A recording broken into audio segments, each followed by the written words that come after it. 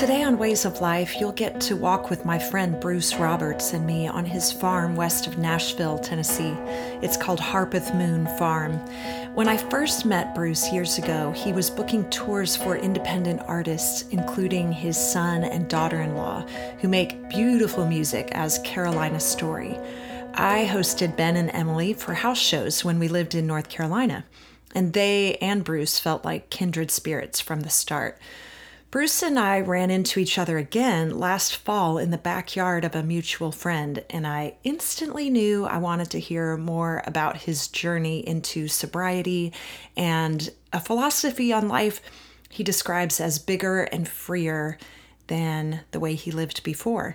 Bruce is now 61 and exudes peace and acceptance of himself and his life in such a beautiful way, as you'll hear in this conversation. Enjoy. We'll figure it out. I know. What's his name or her? Her, Mika. Mika. Yeah, I bought her. She's a duck hunting dog. She was a lady I bought her from. I knew I'll follow you. Yeah, she raises and field trials these Labradors. Okay. And this is Beauty Berry. This is what you use for. Yeah. But it's there's for been repellent. Studies that this is as 100% effective as DEET. Wow. Now this batch has been Awesome. sitting for a couple years, and I'm sure it's still good. But this thing has like these fuchsia berries in the fall that you can make jelly from. They're not something you want to eat, almost like an elderberry. But, Okay. But so How long have you owned this property? 6 years maybe. Yeah, about 6 years. Wow. I think. You've done a lot in 6 gosh. years. Oh man, you can't even imagine what it was. So tell me what your life is about right now. What does it look like right now? And then we'll go back. Okay. Well, I still help run a tire company in Arkansas Okay. that my granddaddy started in 1931. And I quit that job 13 years ago and had a going away party, and I haven't missed a paycheck. So I come and help on the farm in the afternoons and on the weekend and keep their books and that kind of stuff. And as I told you, I'm working on a book that's really difficult to do because I'm not really writing a book. I'm taking it from 15 or 16 years of journaling, and so I've got to weed through that. But yeah, so that's kind of what it's like. What was the urging to take those journals and transform it into a book? Well, the journal started quite a few, I guess, early in my journey, which we'll get to. But the book part, I kept having people tell me you need to write a book, you know, and it's like, well, I've already got the stuff, kind of. My kids would ask, what about so-and-so? And I said, well, when I'm dead, you can read my book, you know. And so it just has kind of morphed into that. And I don't know, getting a little older, this is probably the busiest time of my life to be worried with a book. But you never know, you know. Right. So Right. it's like I need to do it. Have you always been a journaler? Well, Like in the last 20 years, well, probably the last 15, yes, but no, not before not before at all. that. Yeah. Well, what was it that caused you to start even processing and writing? Well, I think probably with my original, I guess we'll call it spiritual awakening, quite a few years ago, and I can get into that if you want Sure. to dive into that. You know, oh gosh, that's a long story. I'm sure we got a long walk. But Well, maybe before you go back to Yeah. it, like, what does spirituality mean to you or look like for you now? oh, now And then we'll go back. completely different than what it was. Pause this. Yeah, but that's all right. I was just going to introduce myself. That's Max. Hi, I'm Krista. That's Max. Nice to meet you. Son-in-law, Yes. soon to be. Awesome. Y'all enjoy your walk. Thank you. Good to Yeah, meet we're going to you. go down to the river. How do you see the world? What is your worldview right now? Well, it's way bigger than it was. You know, I guess I see it as, you know, there's one God, one creator, one source, one light. I got various names I go through that I feel that we all fall under. I feel like religion is, has, you know, something that man has come up with for various reasons, and it works and for a lot of people, but mine has just expanded big time. And you know, that journey started, as far as more spiritual than religion, was with getting sober almost 10 years ago. And working the 12 steps and just talking to a lot of different people outside of my bubble. And I don't know, there's a lot of people that, you know, the higher power concept came, but I just feel that it opened just a lot of questions, a lot of rabbit trails, as I call them, and my cohorts call them, that I dove down with certain doubt, and it's just led down so many paths, you know, different paths, that I pick up pieces of what I feel is my truth and leave the pieces that don't seem to fit me anymore. And I used to be seeking the truth, which I guess I still am, but I feel like now, I had this discussion with a guy today, that, you know, I'll always be just thinking, you know, it's so big I can't grasp it. Before I thought I had it all figured out, and I'm not even close, but it's a beautiful thing. I just feel freer. And So the not having it all systematized doesn't stress you out. the opposite. The opposite.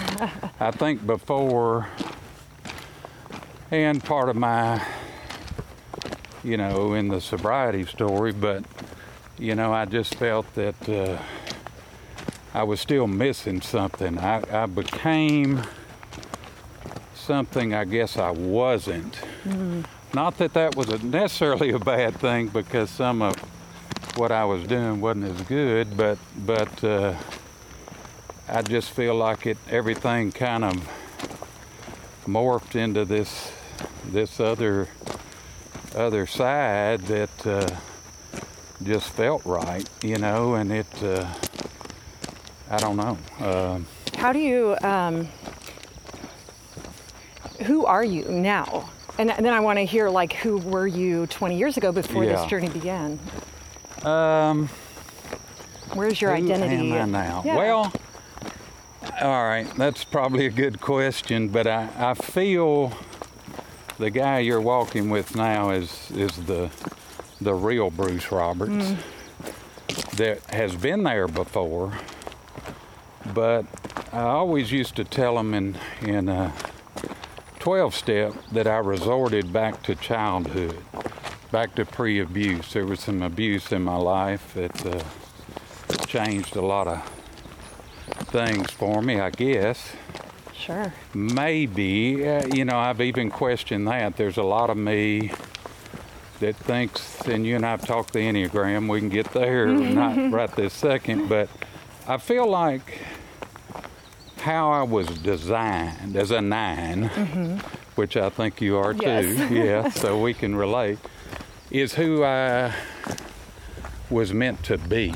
And it allowed me in that to deal with what I had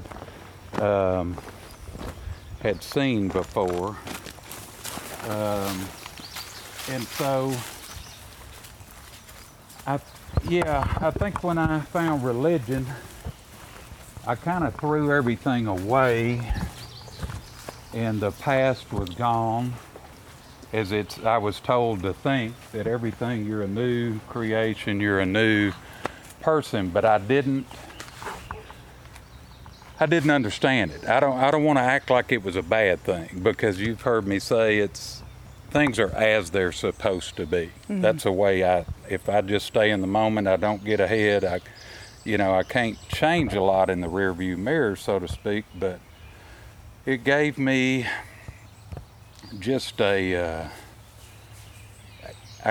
became someone I wasn't. And when you're doing that imposter, not a bad imposter, I don't mean that, but it still didn't keep me healthy. It didn't give me health and peace. And I think we're all born, this is my view, to find peace and love in our life and happiness. And it's not all about us. I don't want to, make it all that, but I think that's the design, regardless of the religion or whatever. I think that's how we're born. And then a lot of things take us off that path. But I know for me, going through hell on this earth, let me find a piece of heaven on this earth. And for me, it's not about gaining anything after this, because I don't know the answer. It's been told, it's been written, but I've never spoken to or seen a video of anybody that went. And on the flip side, down below, there's the same thing. Those are some concepts that, for me, this is my life, from cradle to grave. I hope there's something after it. Yeah. I have no guarantees, but as I've gotten older and been on this journey, that's what's kept me going, because I don't know if I'll see tomorrow. And so I'm trying to make me a better version of myself and be the real authentic me that can be the best thing to those around me. Right. Not that I think we all have that within us, and we all have different ways of finding that, right. Whatever that is. But if it's outside peace and love, it's not right. I don't care what moniker you tote, that's just, that's kind of the way I see it. Is that how you would describe even this word that's been used a lot lately and used in the intro to my podcast is aliveness, that's what we're really after, is the experience of aliveness? And how would you describe the meaning of that for you? What does aliveness look like? Oh, it's huge. I mean, that's it. It's waking up. I'll get up 4:30 or 5 and I journal. I read, write, and the 3 R's I call it. There's actually 4 R's I call it now, but I forget the other one right this second. But it's reading, writing, and wrestling. And so wrestling. The alcoholism took me close to death. I mean, literally. And the opposite of that, in sobriety, I've been shown little steps that took a while, but just a life I wouldn't have even imagined, and so I feel I'm me, There was one thing, I used to cuss all the time. Then I quit. Now I'm back for a long time, and I use some F-bombs and things that make some uncomfortable, but it's just me. I'm not trying to be a shock factor. I'm just saying that's who I am. And again, back to resort to childhood, it's kind of that aliveness. That's when I felt the most alive. Some things happen. I can't change that, but I learned to deal with them. Actually got a therapist back in the fall that I never was going to do, but that is just opened up more. I knew it was there. The 12 steps revealed it to me. My reading, wrestling, and journaling and all that revealed it. I knew it, but I just needed to experience it. So when you say aliveness, it's all experience to me. Mm-hmm. We can read about religion, we can read about this, that, and other, but the human experience can bring death or it can bring life. So the way I've been given a second chance, maybe more than that, but that's how I feel. Once I got sober, And it was more than just not drinking. There was an issue there that led me there. And a lot of it was the abuse and things of just things. And so once I kind of call it the 51%. Once I wanted to live more than I wanted to die internally, the light started shining, you know, and it just kept opening up more and more as I've traversed this journey. And it's been some just funny rabbit trails, you know, not to get name dropping right now, but it's just things that led me to this, to that, and the synchronicity that I found, and we'll maybe cover in a minute, but it's just an awareness. I see the outdoors and nature, which is always what I was. It's what I was. This little boy was out in the woods by myself as an introvert. Most people question that. If I know you, I'm fairly extroverted, especially when I was drinking. I was really extroverted. But it's that little boy that loved nature is the same guy, except my eyes were open just like they were then, because I quit seeing everything. I drove by everything, but especially with this farm, you know, walking and slowing down, my life slowing down, and just it's like you know, I've been given this gift of another day, and it's I remember that's a when long version of aliveness. Yeah. Man, that's beautiful. I love. So I'm just listening to you and going, I could write a few songs out of what you say. And by the way, this little spot we're sitting in right now is so beautiful. Yeah, this little benches. And you can see the river down there. If you look, the leaves are here, but it's full and green. We used to farm that field way over there by that road, and that's the little Harpeth in between, right? This is the big Harpeth. The big Harpeth. Okay. Yeah. Do you remember the book Where the Red Fern Grows? Oh, yeah. Or the movie? Yeah. Did you see the movie? I think I saw it with my kids when they were little. Well, that's my alter ego, is Billy Coleman, the young boy in Where the Red Fern Grows. And it's one of those, when I read the book, I vividly remember where I was sitting, snot crying, How old reading were you? this, 12 or 13. And literature, I read a lot. It's something I didn't think about when you talk about writing and things. Those were my loves then. I wrote poetry and all this stuff. But I started smoking weed at 12, and I don't mean trying it. I was just, drugs and alcohol from then on for a long period of time, trying to cover up. But in the movie, this exact scene, it's this. It looks like these trees right here. And when I saw this farm, it just said, you have to have it. Like a and sign, huh? There's another story down by the river I'll tell you about. Okay. But, when you were talking about that waking up period and, just coming back to yourself, it reminded me of when I went to get my eyes checked when I was 22, I think, 23 maybe. I'd always had 20/20 vision, never had glasses or anything.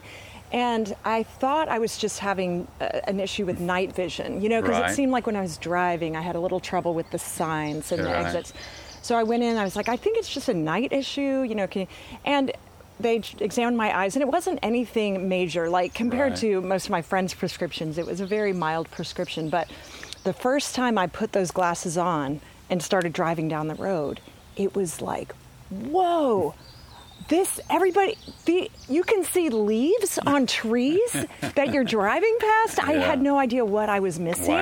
And I felt exhilarated to be brought back to my original vision, the ability to see the details and to appreciate them. And the last few years of my journey, that's been a big, repeating statement is I want to see what I'm not seeing. I'm just like thirsty and hungry to just see what I'm not seeing. And every new insight or epiphany or understanding or experience just lights you up, when you're ready. When you're ready. And that's it. When you're not ready, and I try to keep it within my story because I can't speak really for anybody else, although there's a million similar stories. But, I know for me, I wouldn't have known the life I know had there not been that darkness.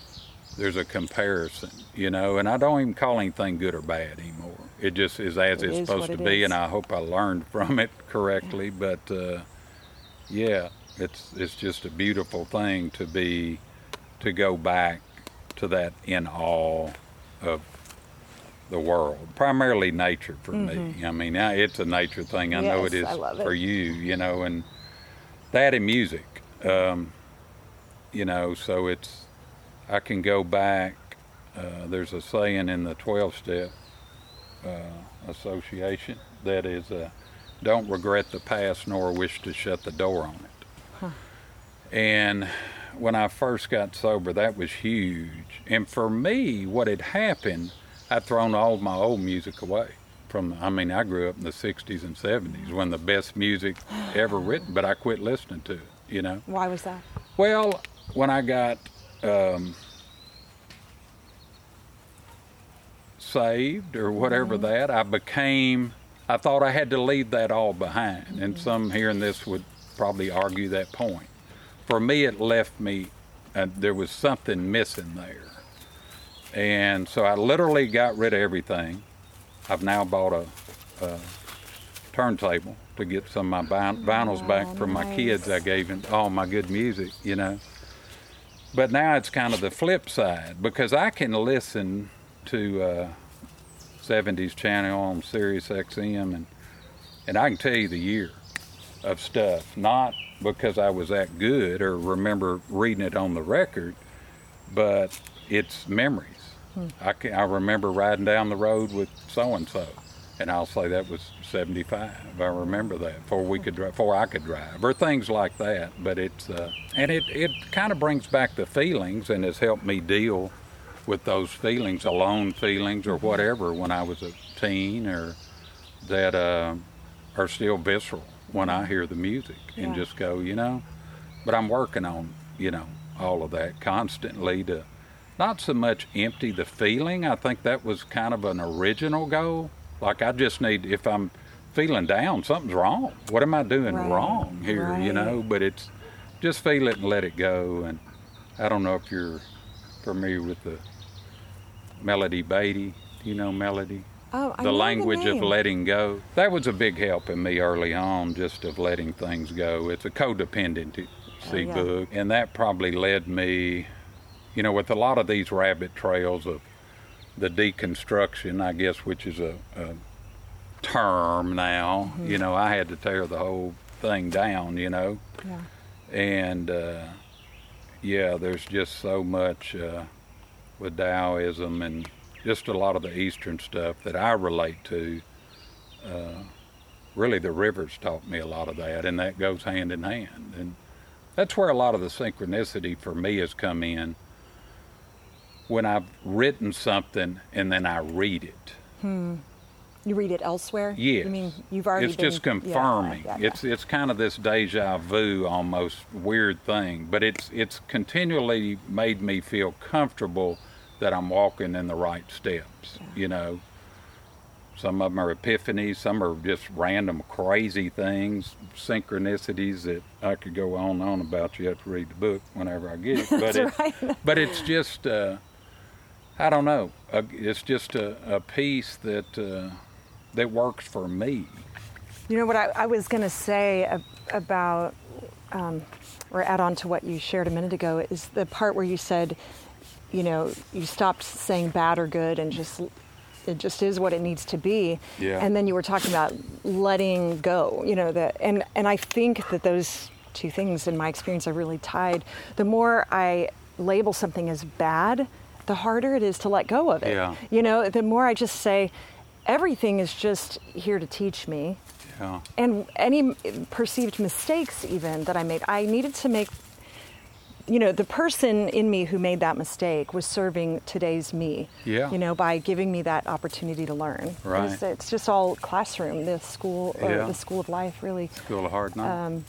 But yeah, I resonate with that. Letting go of the bad, good thing has been super freeing. And I think the old version of myself 20 years ago would have been so offended by that and would have thought, you just want to be able to do what you want to do and indulge your base cravings and not, and it has nothing to do with that. It actually, has nothing to do with that. It has to Right. do with just letting life experience be your teacher, Yeah. trusting yourself to. And that, I guess, the only temptation I would have to use the word bad or failure even is if I refused to learn from a Right. thing. Yes, and that's why I Yeah. said earlier, I should be learning from it. Yeah. But the bad's always turned into good for me. Yeah. Always. Watching that river has taught me so much of just flailing upstream. I was trying to control everything outside myself.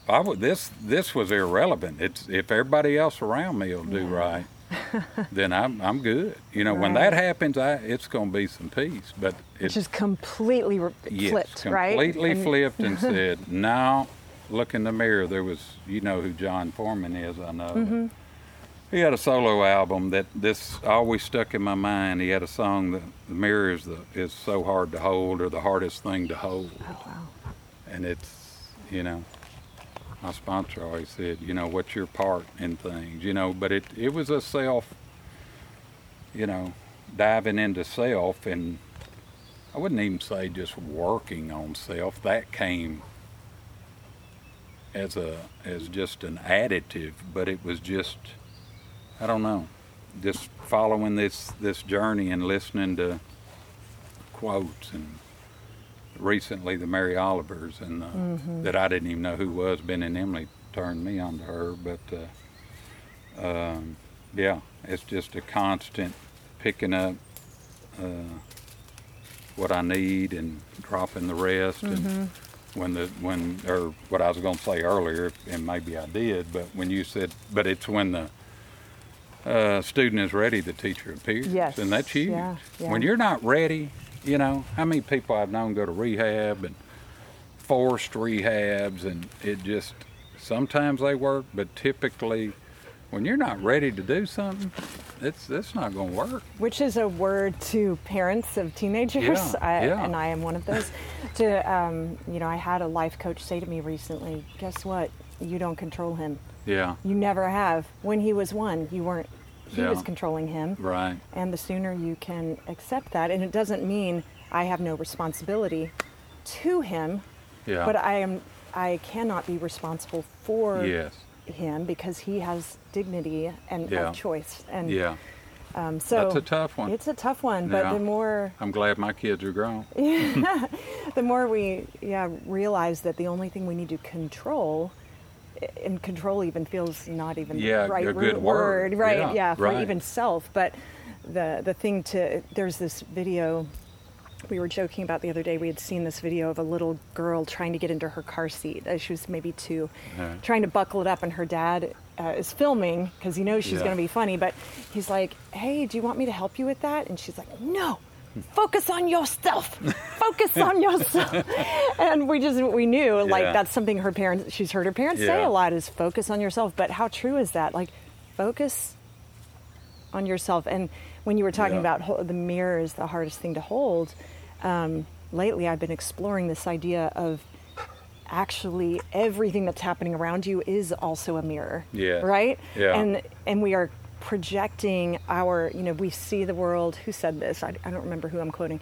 We see the world not as it is, but as we are. Yeah. And the more I experiment with that and pay attention, I'm like, yep, I was totally seeing in that person what's in me, seeing that in the world, the way because we know that because 2 kids grow up in the same family, or 2 Yes. people are standing in the same woods and they're seeing it and experiencing it differently Completely based on different. what's in here. Yeah, I've been reading a book called The Soul's Code. Ooh, I have James not- Hillman, I believe it is. That sounds intriguing. But it kind of lined up what I felt the Enneagram, once I learned of that, told me, and this is just my interpretation, I was that in the womb. You know what I'm Yeah. saying? Mm-hmm. I always thought, well, I became this because of abuse or whatever, but I think, you know, those personalities, like I said earlier, deal with that, and I just feel that, you know, in the Soul's Code, they talk about a lot of that with twins that were adopted and finally come together, and they actually buy the same brand of shoe or something. I've But heard it's those things. weird things like that. But But I agree, and kind of, I don't know, we're all connected. Mm-hmm. We're all connected. And, I guess that aliveness, what I was saying earlier, what I want to project is peace and love. Mm-hmm. Because I feel like that can help the connectiveness. Now, am I going to save the planet? Bruce Almighty. There was a time I thought I was. I felt like I had to save souls for everybody. But I don't know. I think you just love people where they're at, and it all works out. Which is that's the essence of you that I have perceived, every time I've talked with you.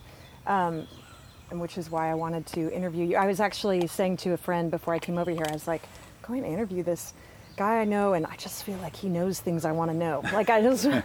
So let's go back to your story, and we'll walk. Who were you, when you got derailed all those years ago and lost your sense of authentic self? Well, partied too much, drank too much. I was a good old boy, just a good old boy. I was normally not mean-spirited. Had a lot of friends from all walks of life. Grew up in Arkansas, and we'll just fast forward to the event, I guess we'll call it. But I should know the exact day and year, but as I've gotten older, it's blurred. It was a good 20 years ago. But I had a guy call me, and I'm going to try to, my wife says I can't make this story short, but I had a guy call me about some tires, and he came to see me, drove over and got them. I used to do some business with him in another aspect, and I said, what are you doing now? He said, I'm driving a tour bus for a Christian rock band. Well, I didn't even know what that was, and so he gave me some music, and I'd ride around after work, get my 12-pack of Bush and drive around the back roads to unwind and listening to this music. And like I said, I've always been drawn to music, and it was really good. Anyway, I ended up inviting this band to our town, and they would do 2 shows, hoping kids would bring them out. The other kids talk and bring them to the next one. They were playing a song called Use Me, and a little altar call, and I couldn't get up and move. I was trying to get up, and I literally felt like I was pressed to the seat. So I went home with them on the tour bus, helped clean up the theater, and told them what happened, and they dropped me off, probably a half mile from the house, because they were in a tour bus, and I lived in the neighborhood. And I remember just bawling, walking down the road, and kind of quit the cussing, drinking, and smoking, and all that. And 2 weeks later, here's where it gets crazy. This will be out in the airways, but one night, 2 weeks later, I woke up and it was 3:33 in the morning.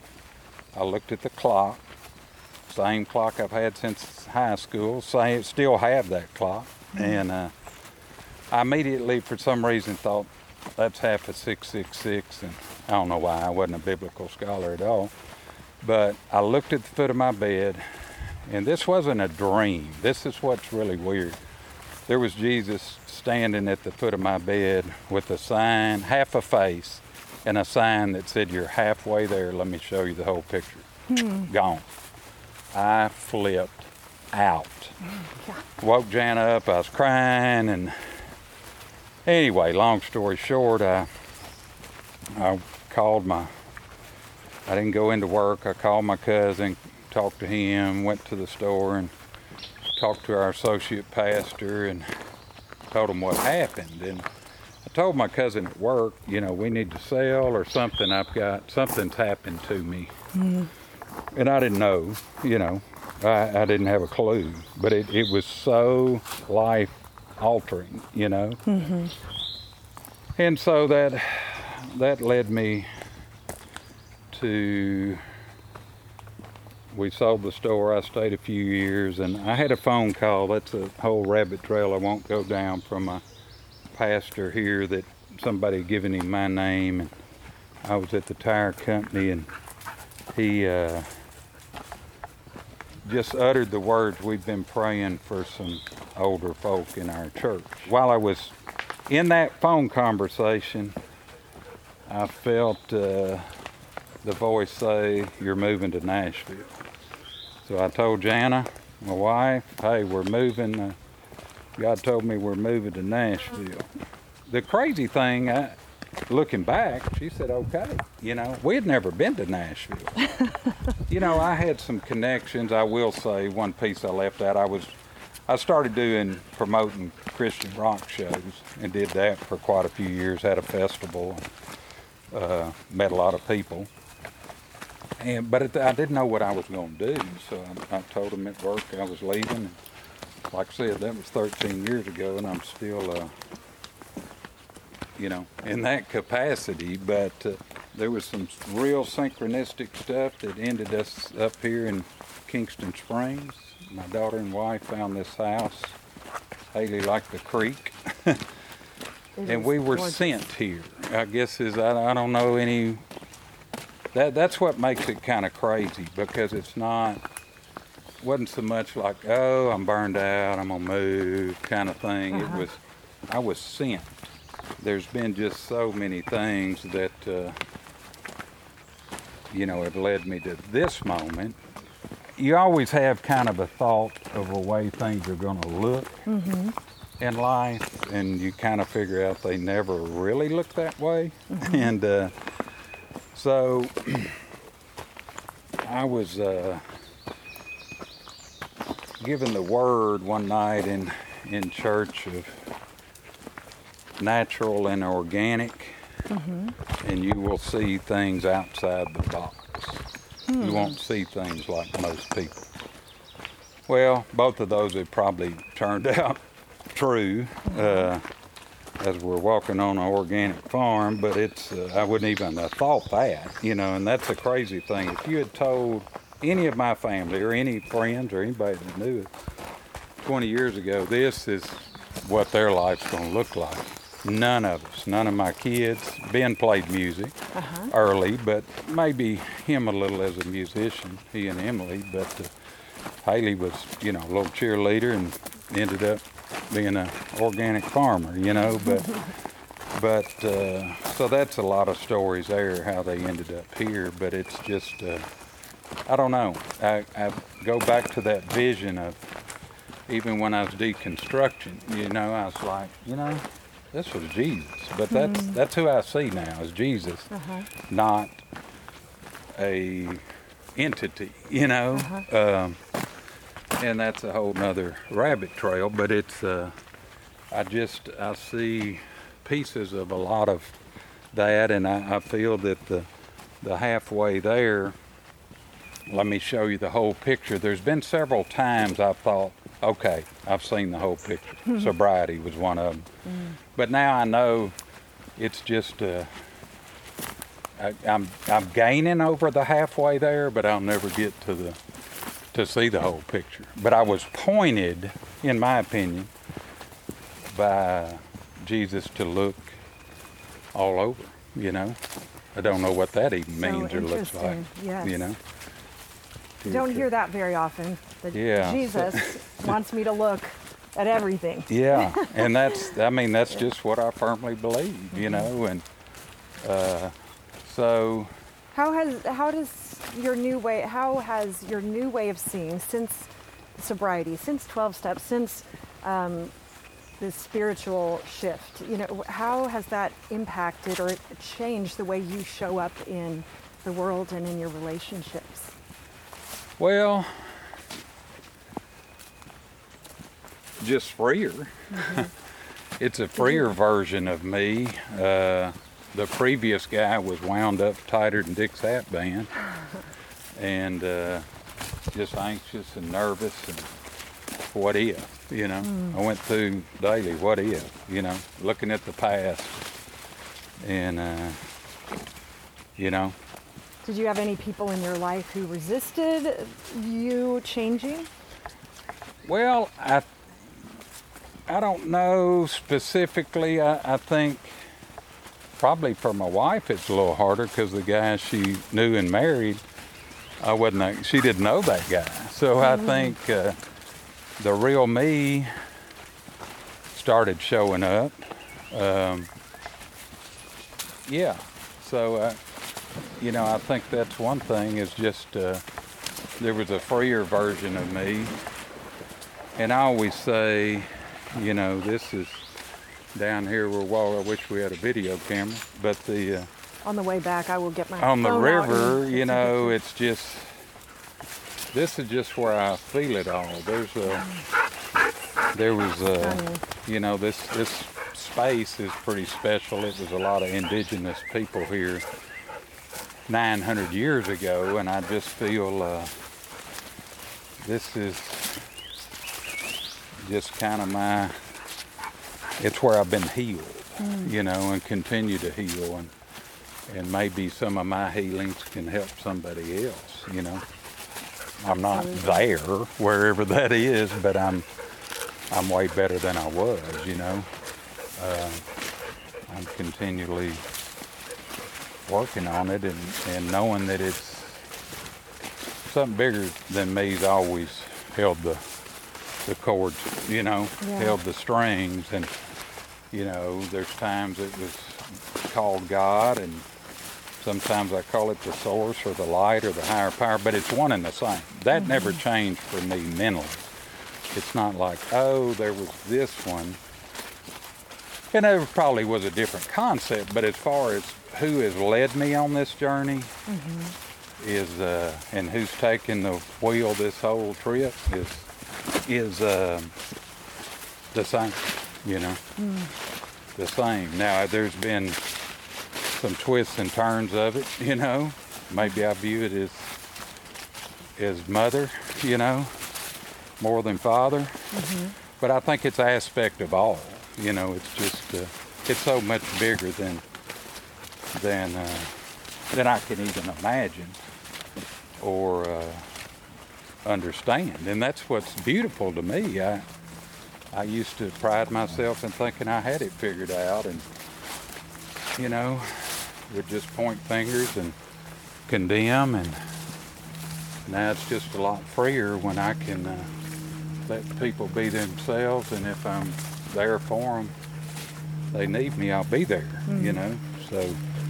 Did you, kind of backtracking to, how many years have you been sober? Almost 10. Yeah, in September. Now, did you have either long before you got to the point of readiness or at that time, were other people close to you asking you to deal with that? Oh, yeah. Your family was asking you to do it. Yeah. And it's one of those, a lot of times you don't want to hear it. Most people don't want to talk about it. But it's one of those that, I definitely, I knew it though, I knew it. You kind of get sucked into it, and there's so many views on addiction, but it takes a wheel, and it's hard to get out. It's hard to get out, and I was a fortunate one. I've known a lot of friends and family that didn't make it out, and that's why I say this gift of every day being able to wake up and experience things is, whether, as we say, good or bad, just experience whatever it is, knowing that I can, I put in some work, and with the gift from above or out there in the universe, have been able to maneuver way better than I used to,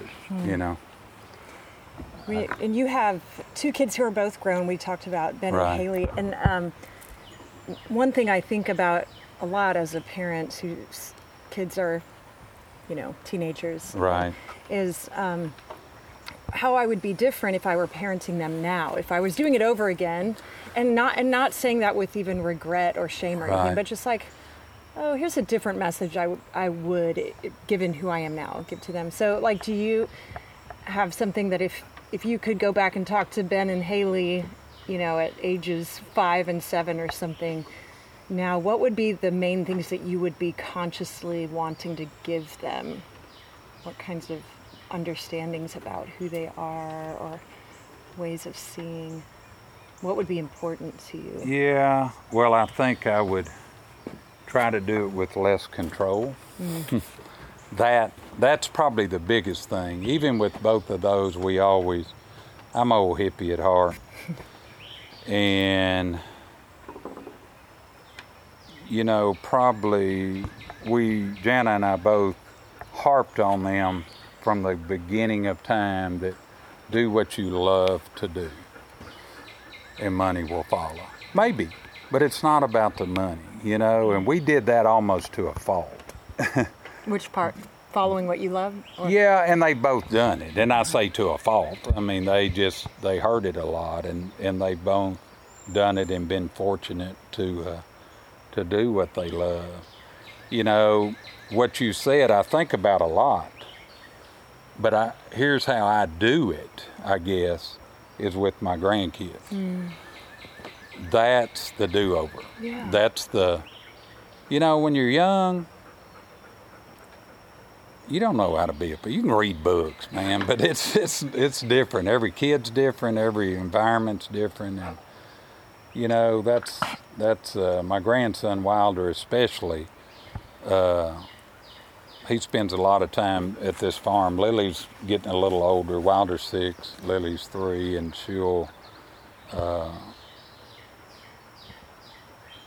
you know, take to it. She's where she loves to come. She's just a little harder to keep up with. But they've taught me, and both my kids probably, have taught me more than I believe I ever taught them. Now, they might differ that, but when I started to listen, you know, Cat Stevens has a line in a song. He was always, you know, I think it's the father-son song, but he says, as soon as I learned to talk, I was ordered to listen. And I think most kids would probably opt to that, because it's at least for me, the control side. With these kids, I listen. You know, I've got so many videos I got to get Ben to try to.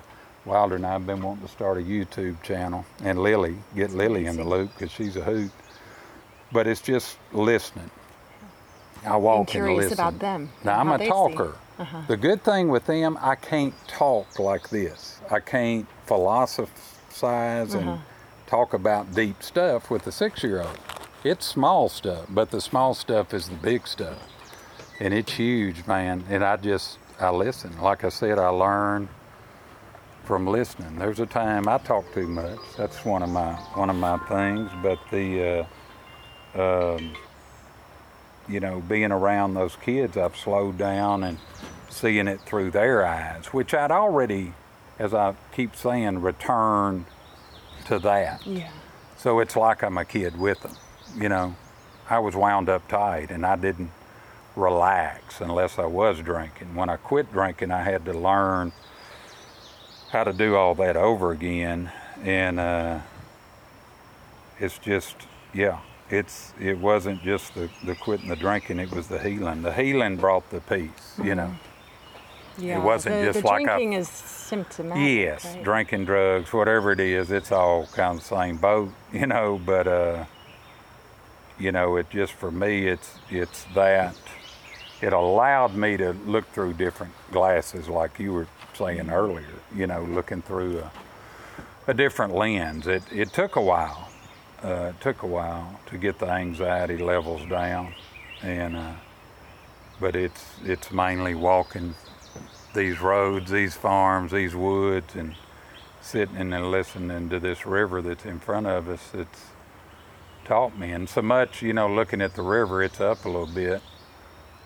I've seen trees coming through. Like I said, where we're standing, this was 10 foot underwater 2 months ago. Amazing. So it can get ugly. But I came up with the concept, which is going to be laughable almost, but the current, which is the present. And so I'm sure I'm not the first one that I don't want to be plagiarized there, but it's just the current. I can't go, if I go backwards and try to fix anything this way, it's hard. I can't. I'm just going to flail. I can swim fast I want to swim, but if I just flip over and just see what's around the next bend at the speed that river takes me, whether it's fast or slow, whatever life brings me, right. I know I got to face it, and I've been given the tools and the gift to be able to enjoy it at any level, and so, I'm 61, which is in the modern world is not an old man, but I know each day I get up, I'm closer to death than I was yesterday. Which is 100% true for all of us. So it's given me a different lens and perspective to, as I was saying, what if this was your last day on earth? What would you change anything? Yeah, I think everybody would say, if I knew for a fact, yes. And so I don't hit that every day, but it's just an easier way for me to see it because I've been given that gift, and like I said, being sent here. It's all the path that brought you here. Yeah. A question I always love to ask everybody is, what do you, and this is especially a beautiful question for you since you felt yourself journey away from the home of your true being and now back. So what do you enjoy most about being you, about being Bruce? What do you love about it? Probably that, being me. Just being you. Yeah. The guy that I knew that was kind of funny and quirky and goofy and just, I had a cousin pass away here a while back. I went to the funeral in Wisconsin a couple of weeks ago and got to see some people I don't see very often, but it was my Minnesota family originally, where my mom was from. But they would have me come over and speak just because of my accent. They would literally have couches full of neighborhood kids to watch me speak. But those were so much fun times. But I don't know, life had me more serious, and I've always enjoyed the outdoors. Is where I'm more at home. Yeah, going back to me, I think that's strange, but I think maybe people can relate to that. I know you can, and it's the real you, and who is that? Who am I? What is life? But it's those questions that you really ponder. I do. Well, there's such an ease. When you come back to yourself, there's an ease. You can do you easily. Yes, you cannot experience ease when you are being something other than yourself, or saying things that are other than true for you. Yeah. Trying to embody things that are not true for you. Yeah. And that's it. I don't know. It's yeah. Well, I love that just freeing, answer. Yeah, I love the answer. I just love the fact that I am myself, and I love the way it feels to be myself, to be me. That's awesome. After we ended our conversation, we walked a little bit further, and then Bruce said, I wanted to share this poem that's meant so much to me. So I asked him to read this piece from Mary Oliver, and I hope you enjoy it as much as I did. This is The Journey by Mary Oliver. It's kind of been my mantra these days. One day you finally knew what you had to do and began, though the voices around you kept shouting their bad advice, though the whole house began to tremble and you felt the old tug at your ankles. Mend my life, each voice cried, but you didn't stop. You knew what you had to do, though the wind pried with its stiff fingers at the very foundations, though their melancholy was terrible. It was already late enough in a wild night, and the road full of fallen branches and stones. But little by little, as you left their voices behind, the stars began to burn through the sheets of clouds, and there was a new voice, which you slowly recognized as your own, that kept you company as you strode deeper and deeper into the world. determined to do the only thing you could do, determined to save the only life you could save. Well, a big thank you to Bruce Roberts of Harpeth Moon Farm, and to each one of you who's taken your time to listen with me today and hear about Bruce's sense of aliveness that he's found through simply returning to his true self that he had lost along the way. I relate to that so much. If you'd like to find out more about me and my work, you can find me at KristaWellsMusic.com. I'd also be extremely grateful if you'd take a second to leave a review, a rating, and subscribe to this podcast. Until next time, keep growing.